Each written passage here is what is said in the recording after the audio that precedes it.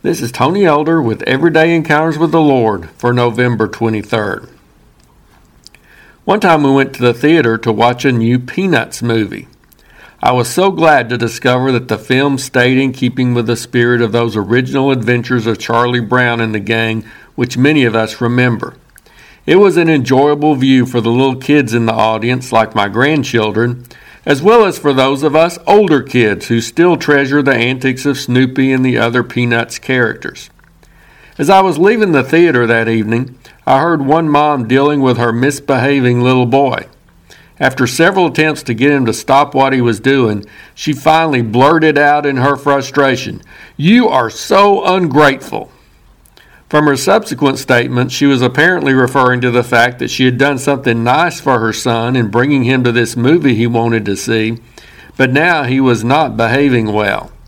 Unfortunately, she continued to berate the child in a way and with such harsh language that, in my opinion, is liable to do more harm than good.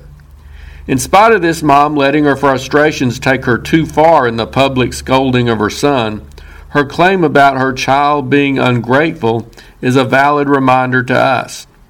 Gratitude isn't just expressed in our verbal attempts to say thank you. It also reveals itself in our actions.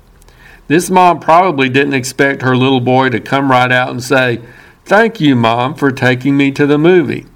However, she did hope that he would show his gratitude by behaving in a way that would please his mother, or at least refraining from actions which would upset her. There are many thankless jobs around. Parenting is often one of those. Kids don't always stop and express their gratitude for all their parents do for them.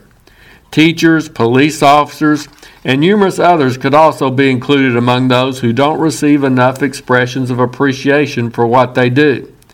And the ultimate thankless job must be God's.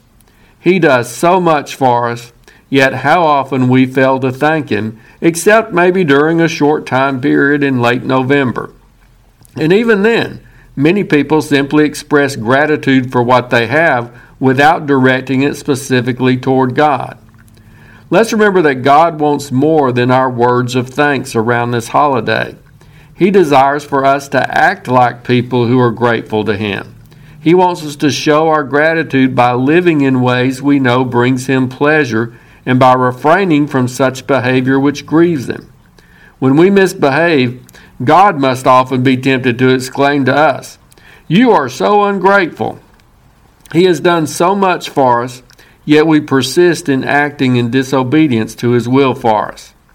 So as another Thanksgiving Day approaches, let's not only verbalize our thanks to God, but let's also think about what else we can do to show our gratitude. What actions can we take to bring pleasure to our Heavenly Father? How can we behave ourselves in such a way as to show how thankful we truly are? Is there something we're doing that we know is grieving the heart of God? Wouldn't this be a great time to change our behavior and attitude into one that would put a smile on God's face instead? God likes to hear us say thank you, but even more, He's pleased to see us doing His will and living like people who love Him and love others. Let's strive to act like grateful kids of our Heavenly Father.